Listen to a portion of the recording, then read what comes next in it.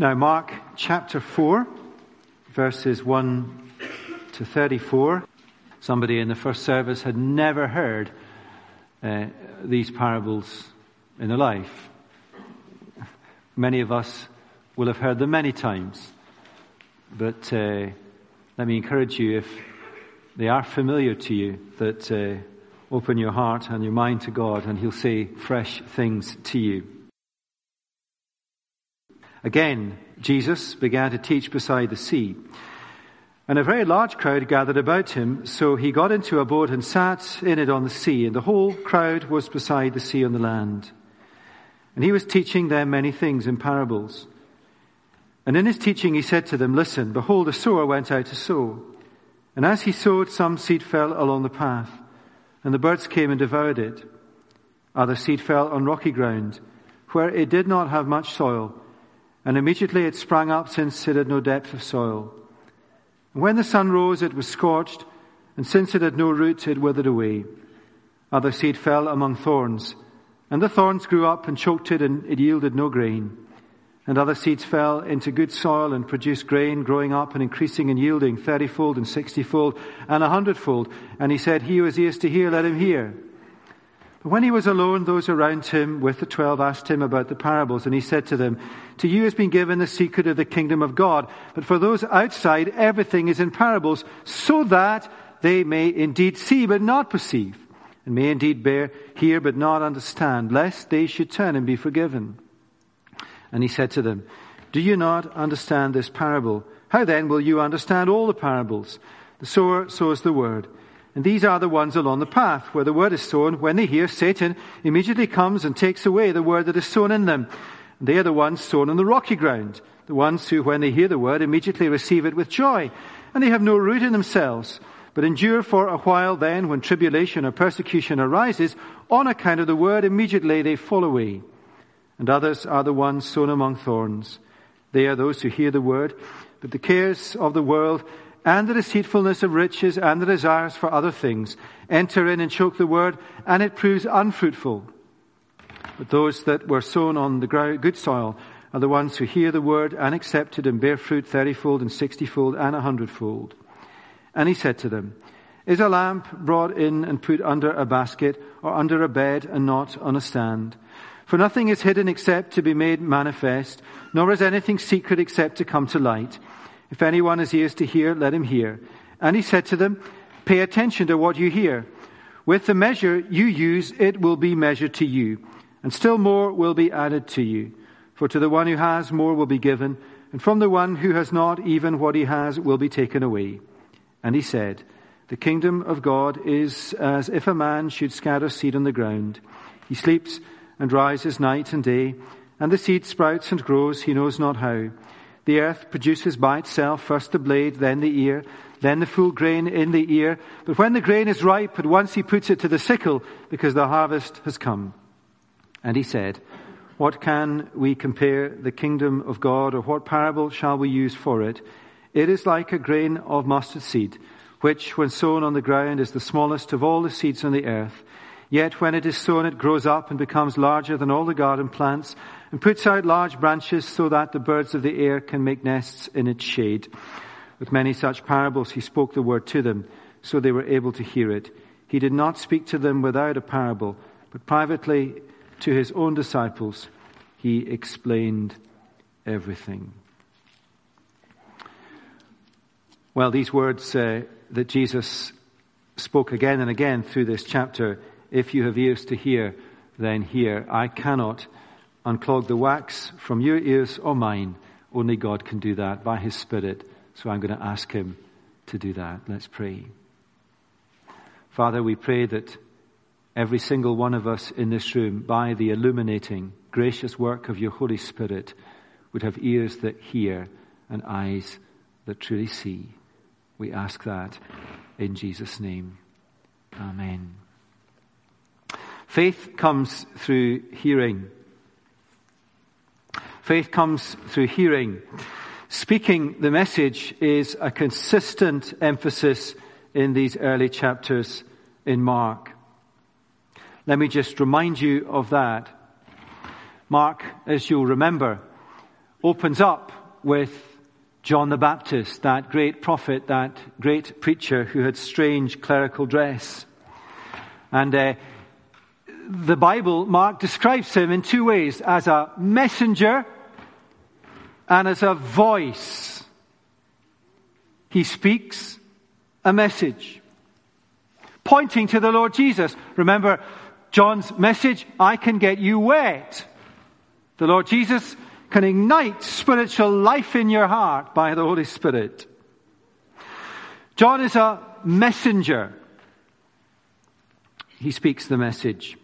Next comes the Lord Jesus. Just look at chapter 1, verse 14. Jesus came into Galilee. This is the entry of the Son of God onto the stage of human history. As an adult, his ministry begins. He entered human history doing what? Proclaiming or speaking the gospel. Last week, Andy helped us see that his message of forgiveness was his priority. Not sole concern, but priority. And that message is about forgiveness. Now, the section from 2:13 to 3:34, we've skipped out. We're on to chapter 4. But the point of the section from 2:13 to 34 is that when Jesus speaks his message, it leads to hostility and rejection in history at that point from the Jewish religious leaders.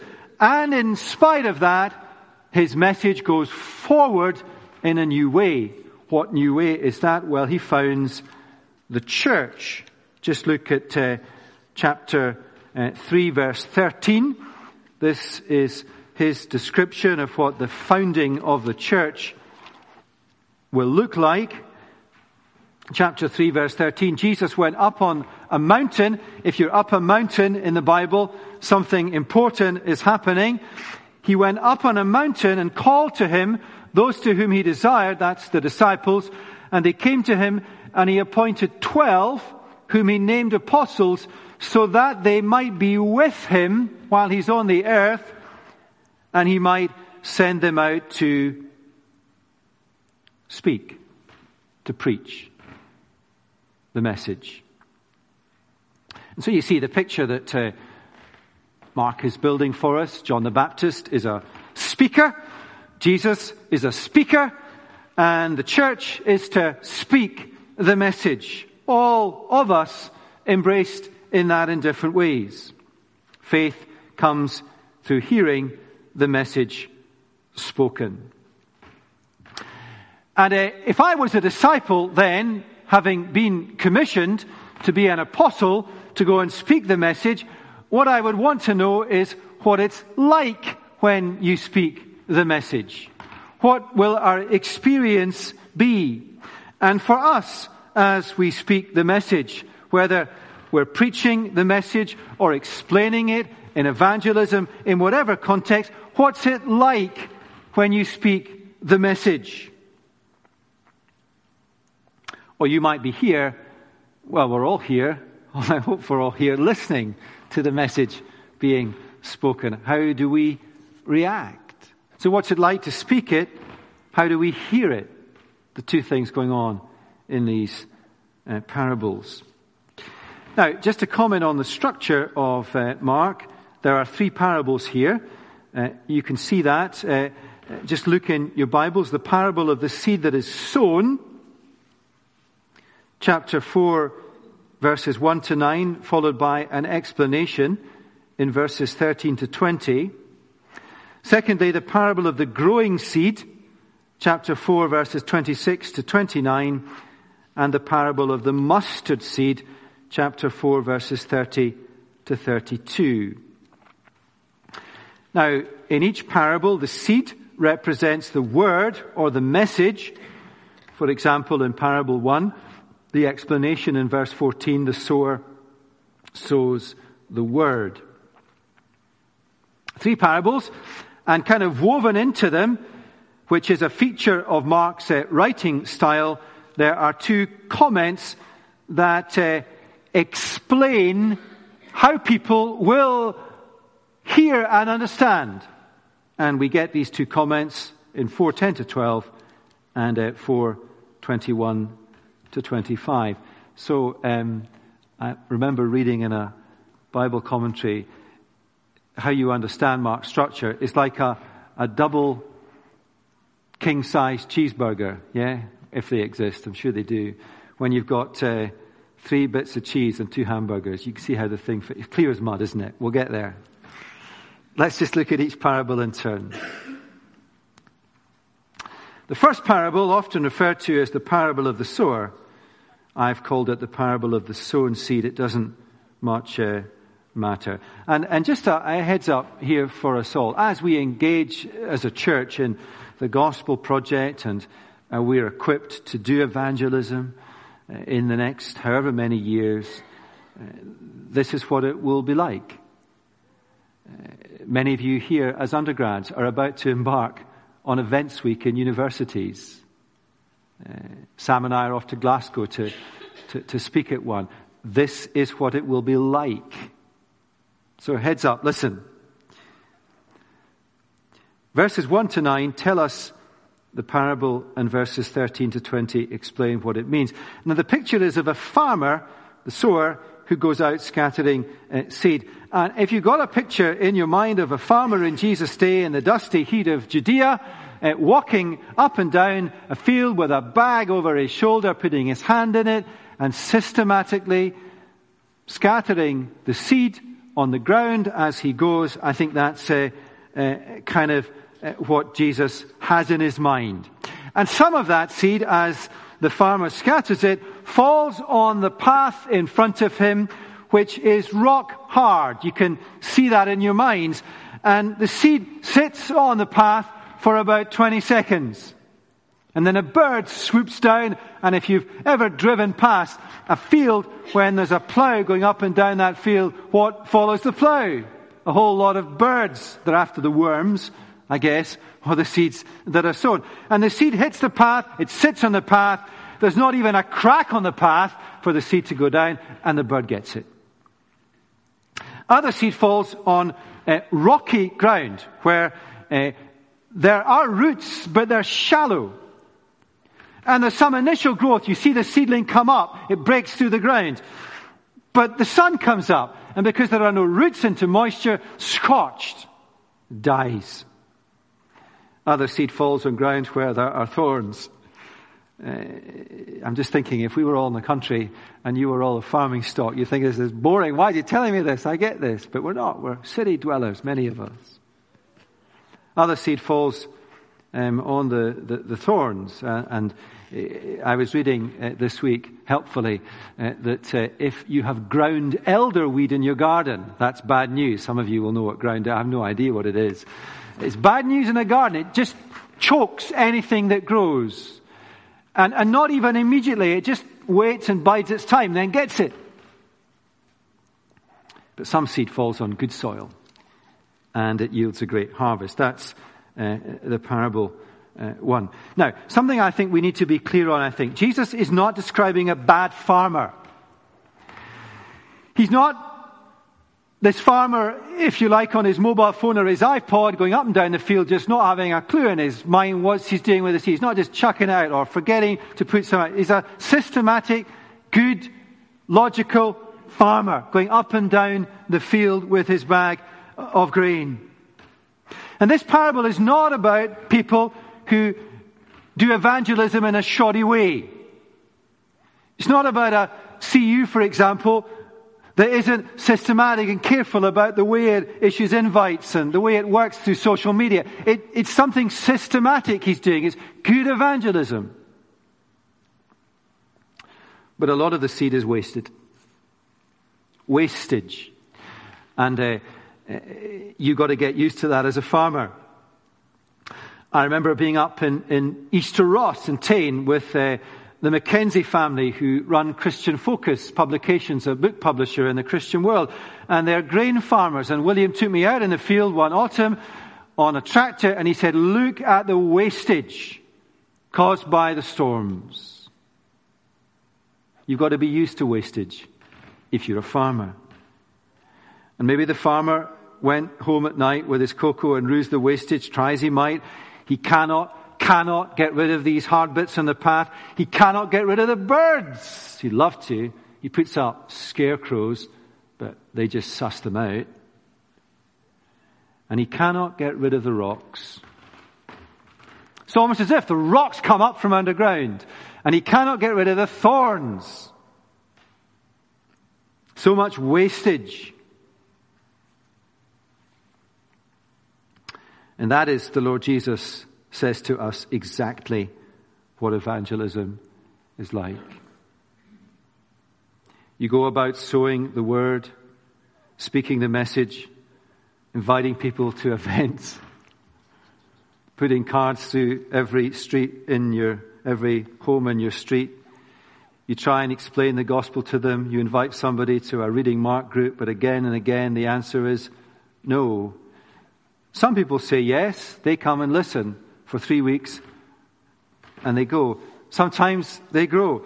Sometimes they fill in response cards to guest events. I remember working in, lots of us in the church here work in coffee shops, and I remember being in the Costa Coffee along next to the law faculty, and it was the events week, I think, in Edinburgh Uni, or the joint unis, maybe last year, the year before, and that was where the follow-up course was. And I remember being in it in week 1 and then week 2 and week 3, and the numbers just dip. That's how it is, Jesus says. That's comforting, isn't it? Not got it wrong. It's not our technique that's kind of gone wrong. I feel it, I think most of all, at weddings or funerals or carol services. You know, sow the seed of the gospel. You can just see it. So unlike this morning. You can understand what I'm saying. You just see it, and you see it hit hard ground. Now, just look with me at the explanation for a moment. Look what Mark says. Verse 14, the sower sows the word. These are the ones along the path where the word is sown. When they hear, Satan immediately comes and takes away the word that is sown in them. These are the folk you invite to a carol service who don't reply. Or you invite them to a guest event in the missions week and they don't come. They don't reply. They're just not interested. And how many times have we experienced that? Or you put an invitation card through all the houses in your street, and for a few weeks they pass you and they kind of look away, and after a few weeks they look you in the eye again, and we've all got over it for another year at least, or another few months. Or there are weddings I go to and I preach the gospel at them, and then at a wedding, none of your weddings, just to say that you get allocated a table, and I've seen people, when they realize the minister's on their table, just freak out. What's he going to say to me? What's he going to say? And the ground that you saw from the lectern in the wedding service that you thought was rock hard is far harder than you thought.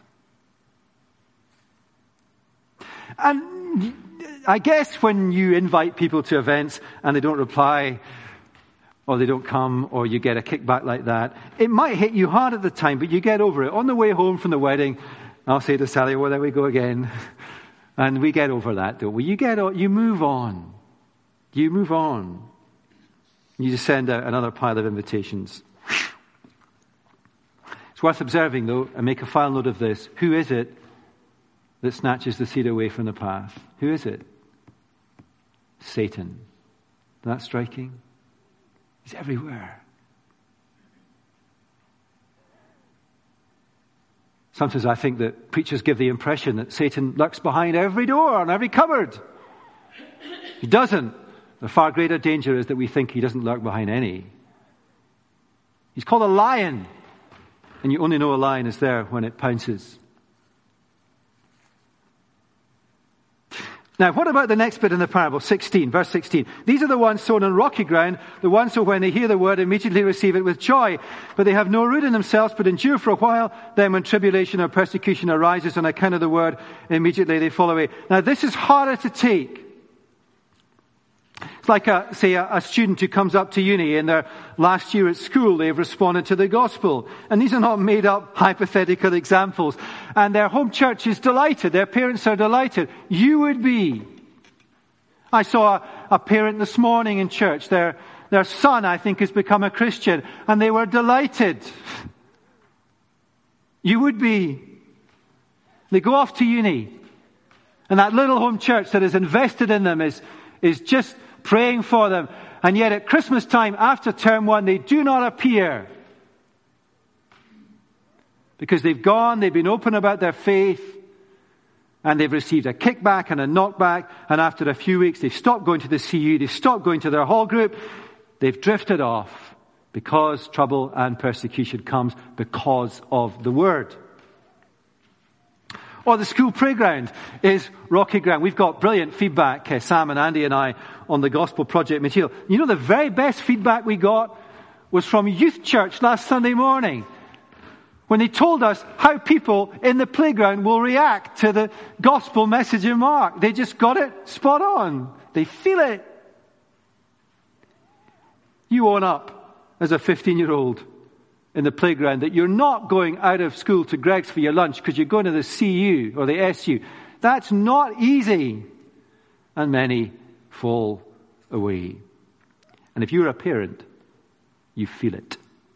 If you're a church leader, you feel it. Or if you are the person who is invested in that person, and when flat comes, you feel it. Say you do a reading Mark course, or you have a follow-up after the missions week. And after 4 or 5 weeks, as you go through Mark's gospel, you get to the bit, following Jesus means letting people know. And you're not up for it.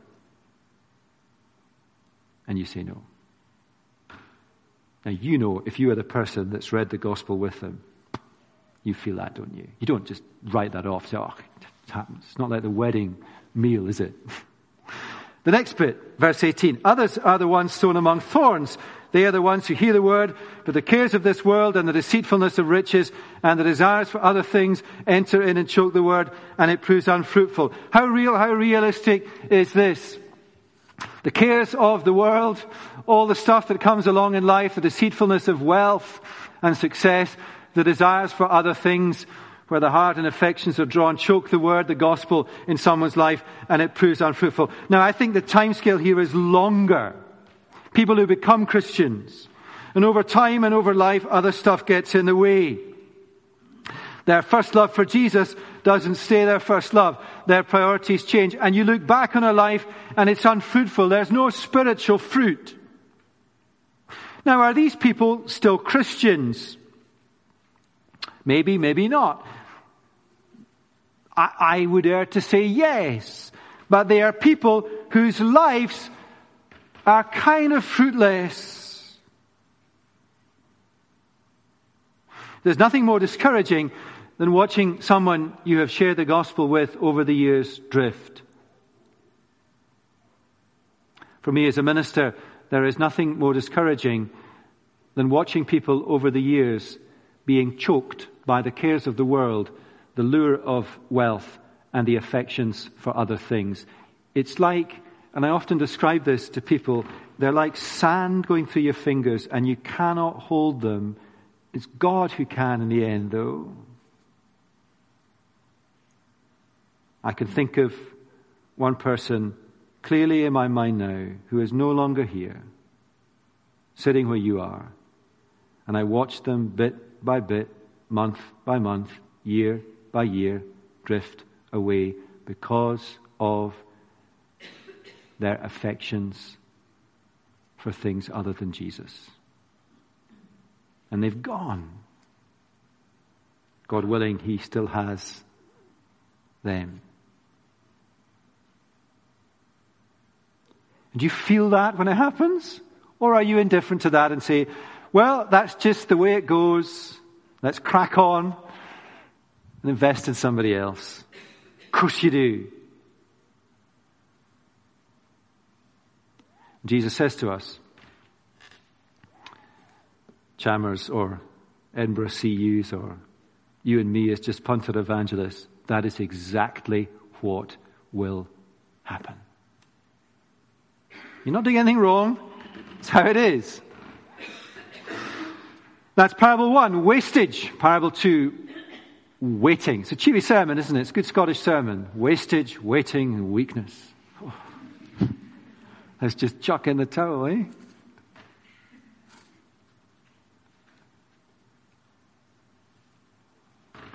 Do you know how often, as a Christian minister, I want to chuck in the towel? We do, don't we? Genuinely. Waiting, parable 2. Jesus said the kingdom of God is as a man should scatter seed on the ground. He sleeps and rises night and day. The seed sprouts and grows. He knows not how. The earth produces by itself first the blade, then the ear, then the full grain in the ear. When the grain is ripe, at once he puts it to the sickle because the harvest is come. And the picture here is of grain growing in a field. You know these programs on telly on seasons of the year. I watched one at Christmas on the Cairngorms. Yeah, spring, summer, autumn, winter in 40 minutes. And you start on the 1st of January and the camera kind of takes you to the 31st of December in 30 minutes. You know that kind of program. And you physically watch the leaves come out in the trees. If I send you off there now, it'll be a long time till you see a leaf come out in the tree in the Cairngorms. You might freeze to death on the way. And you see the clouds going over the sky faster than the speed of light. That's not how it is in the real-time world. And it's not how it is in evangelism. On this hand, I can count the people I have known in my years of ministry who have become Christians like that. On these arms, I could hold the people that you see inch by inch, day by day, month by month, year by year, humbled under God's word, their hearts resisting, and eventually they just, I can think of a guy in my mind now who, after years, came up to me one morning when we were in the other building in St. Catherine's, and he looked down at his feet like this, and he said, I want to become a Christian now. And I just about, I said, oh. And he's a clear Christian. It's God's time. Waiting. In our neat world, we want to run an events week. We want people to sign up. We want conversions by week 8 of the follow-up course. And we want to then celebrate on the first Monday night of CU. That's what we want to do. We want to gather in the harvest. Waiting.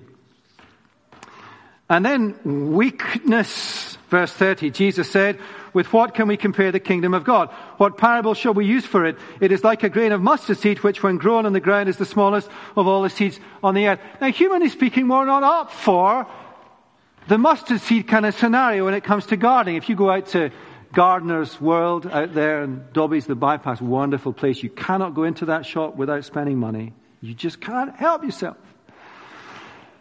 And you want to go outside, you want to buy the kind of plant when it looks like a big plant and bring it home and stick it in the ground. And look what we've got.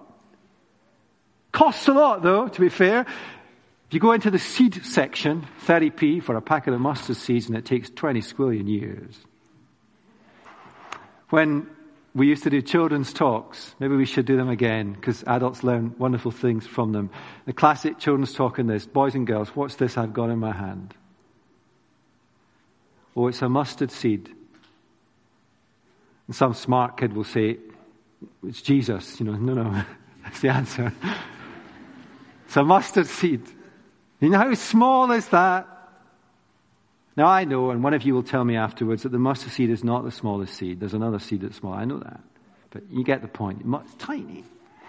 And the point of the parable is, that little seed looks so weak. How on earth could that tiny seed become this huge tree?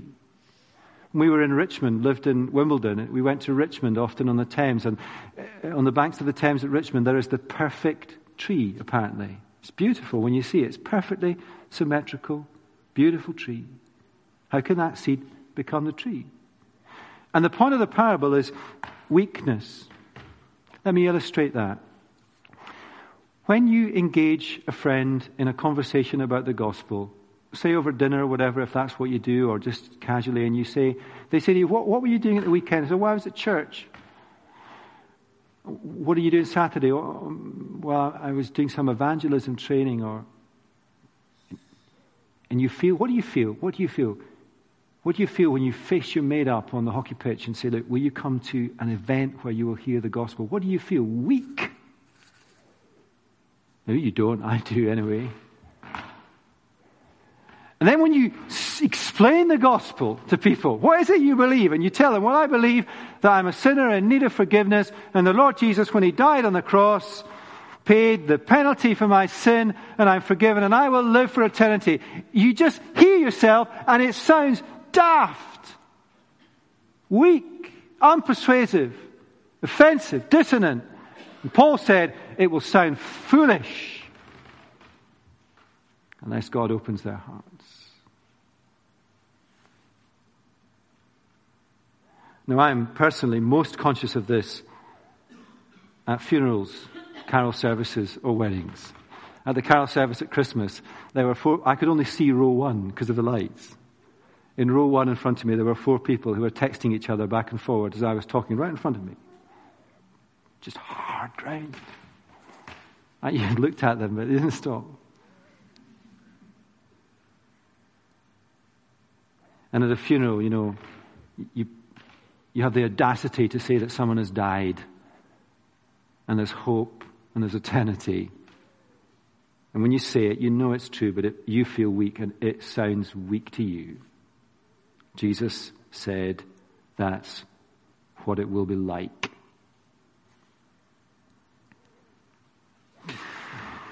Now, there's a bit in the parables I've missed, isn't there? Have you noticed?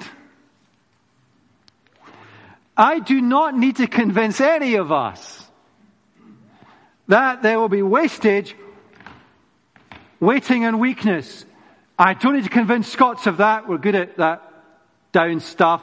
If you are from a country in the world which is a glass half full country, and if you are that kind of personality, I still do not need to convince you that there will be wastage and waiting and weakness in evangelism. It's not about personality. It's just how it is. What I need to convince you of, and I warrant that we will not be convinced of this. And the proof of this was very powerfully conveyed to me after the first service, when somebody came up to me and said exactly that. They believe everything here, but not these bits.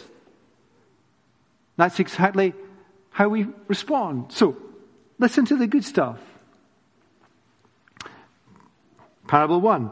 Those that were sown on the good soil are the ones who hear the word, accept it, and bear fruit 30-fold, 60-fold, 100-fold. Isn't that great? But it's not going to happen in my church, or my university, or in my life, or in Scotland ever again. Humanly, of course, that's a fair call, isn't it? Or parable 2, the growing seed. He sleeps and rises night and day, and the seed sprouts and grows. He knows not how. The earth produces by itself first the blade, then the ear, then the full grain. When the grain is ripe, he puts a sickle to it, because they have a wonderful harvest, bringing in somebody, welcoming them into the family of God. Not in my church, not in my life.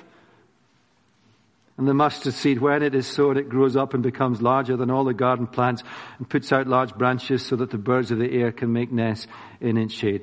That wonderful picture of that tiny seed, that tiny message becoming this wonderful tree, not in my life.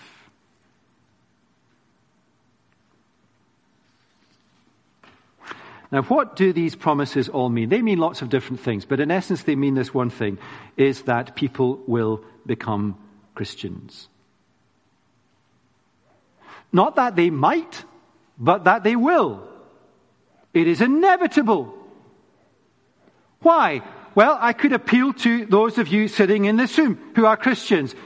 Probability is that that'll keep happening.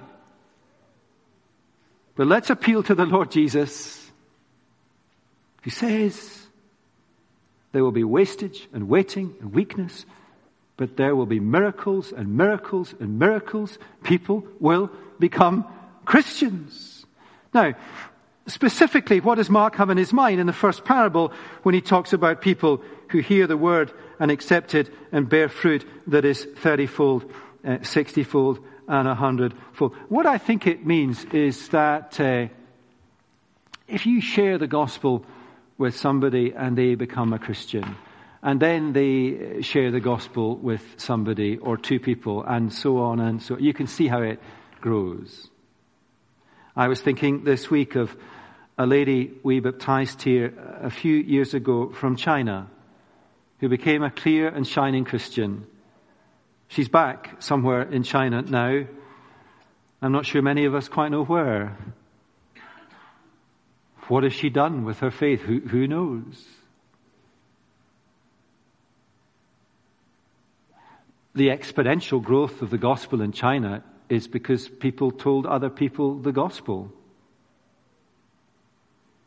God accelerated that with a powerful movement of His Spirit, but in the end of the day, it's people telling people the gospel.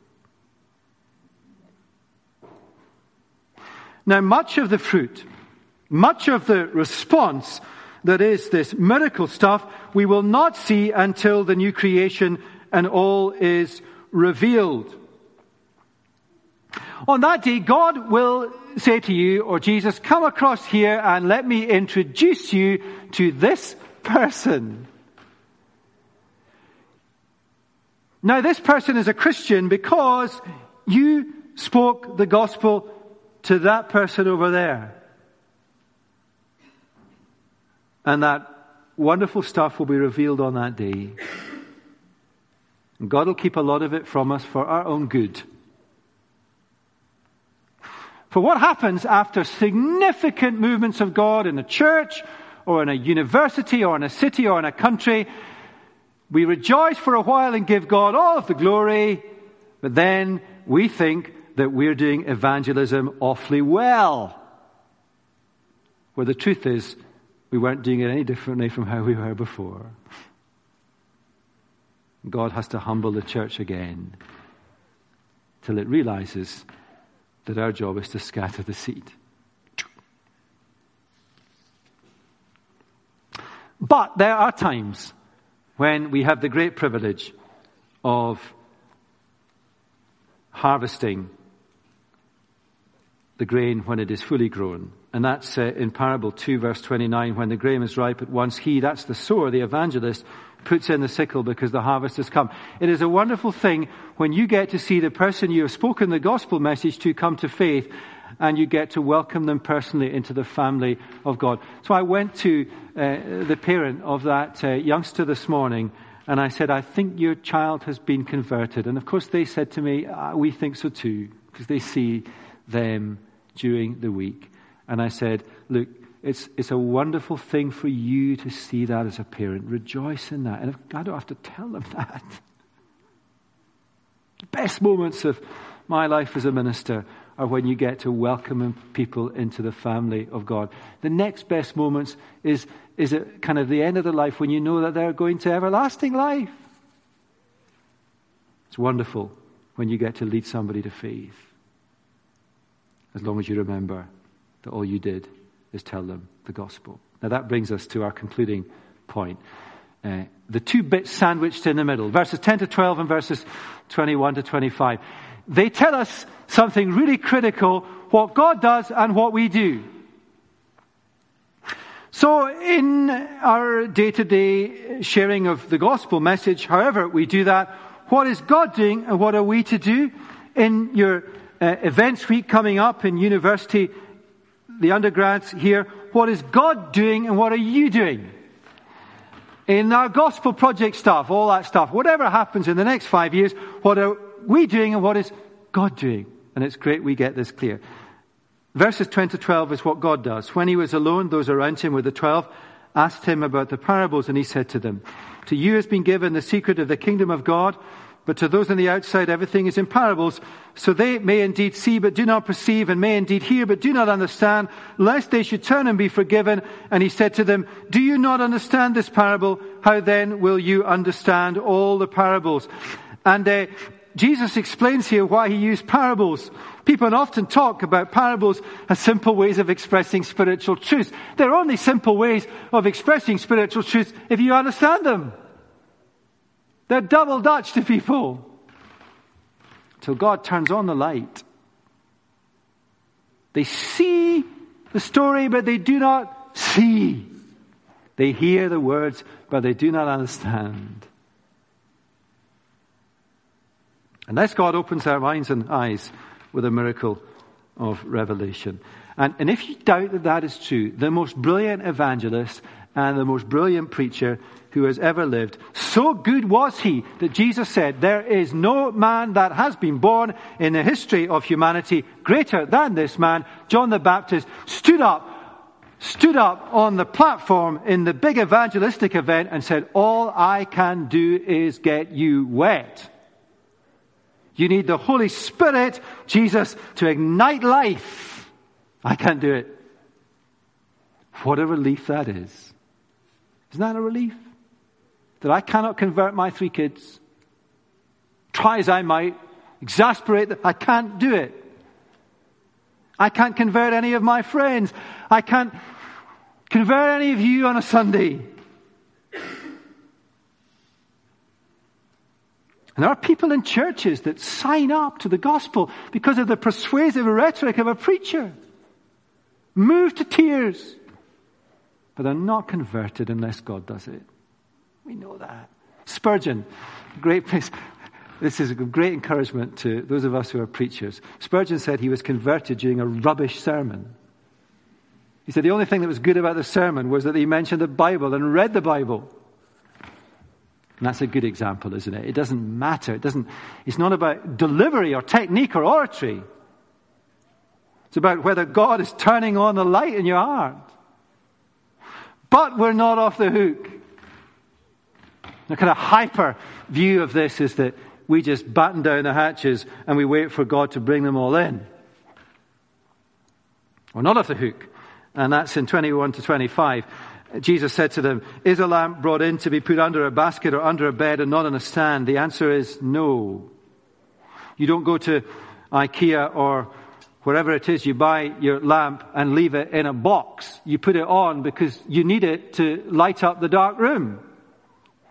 For nothing is hidden except to be made manifest, nor is anything secret except to come to light. If anyone has ears to hear, let him speak. And what Jesus is saying to the disciples and us is speak the message. Don't hide it away. Or, as one of the commentaries puts it so well, Jesus says to us, don't go silent on me. I need you. Do you really? Yes, he says. Faith comes through hearing. How will he hear unless anyone tells them? Verse 24, pay attention to what you hear. With the measure you use, it will be measured to you, and still more will be added to you. For to the one who has, more will be given, and from the one who has not, even what he has will be taken away. It's a very striking truth that, I think, in Scripture. In history, if you read about revival times in a country, if I was to put a straw poll out at the end and go around churches and say, would you sign here? Would you like revival to return to Scotland and the church really to grow? Take yes or no. I'd be discouraged if there were lots of no's. Of course there won't be no's. But if actually you read back in history, you see the people of God in a country wrought to pray and all the spiritual stuff and all the affections spiritually that go with that. And we've said again and again in the Gospel Project that what are we learning? In a sense, shouldn't we wait till all the people come in who aren't Christians into our community, who are not Christians, and then look at them and say, well, let's go and learn Mark together and so we can meet the need. It doesn't work that way around. You prepare for what God may do. He will not entrust these people to us if we cannot meet the hunger in their heart. He'll entrust them somewhere else. And to the one who has, more will be given. To the one who commits to evangelism in different ways, we all have different gifts, more opportunities will be given. It's very striking for me to observe as the minister of the church that as we have committed to the Gospel Project, the number of opportunities that people have been given to do evangelism has gone proportionately up, just like an equation. It is just like that. because Jesus said it would be.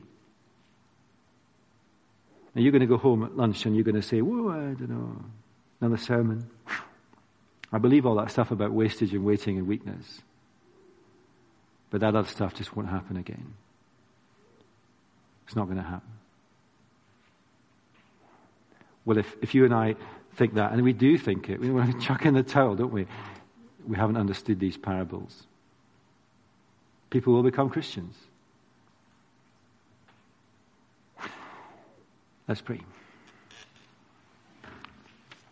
Father, thank you for these great parables. They're so honest, they're so real, and so encouraging.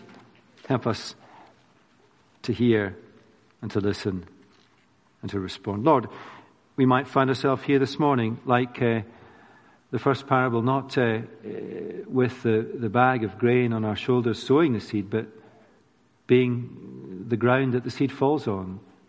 Where do we fit in this parable?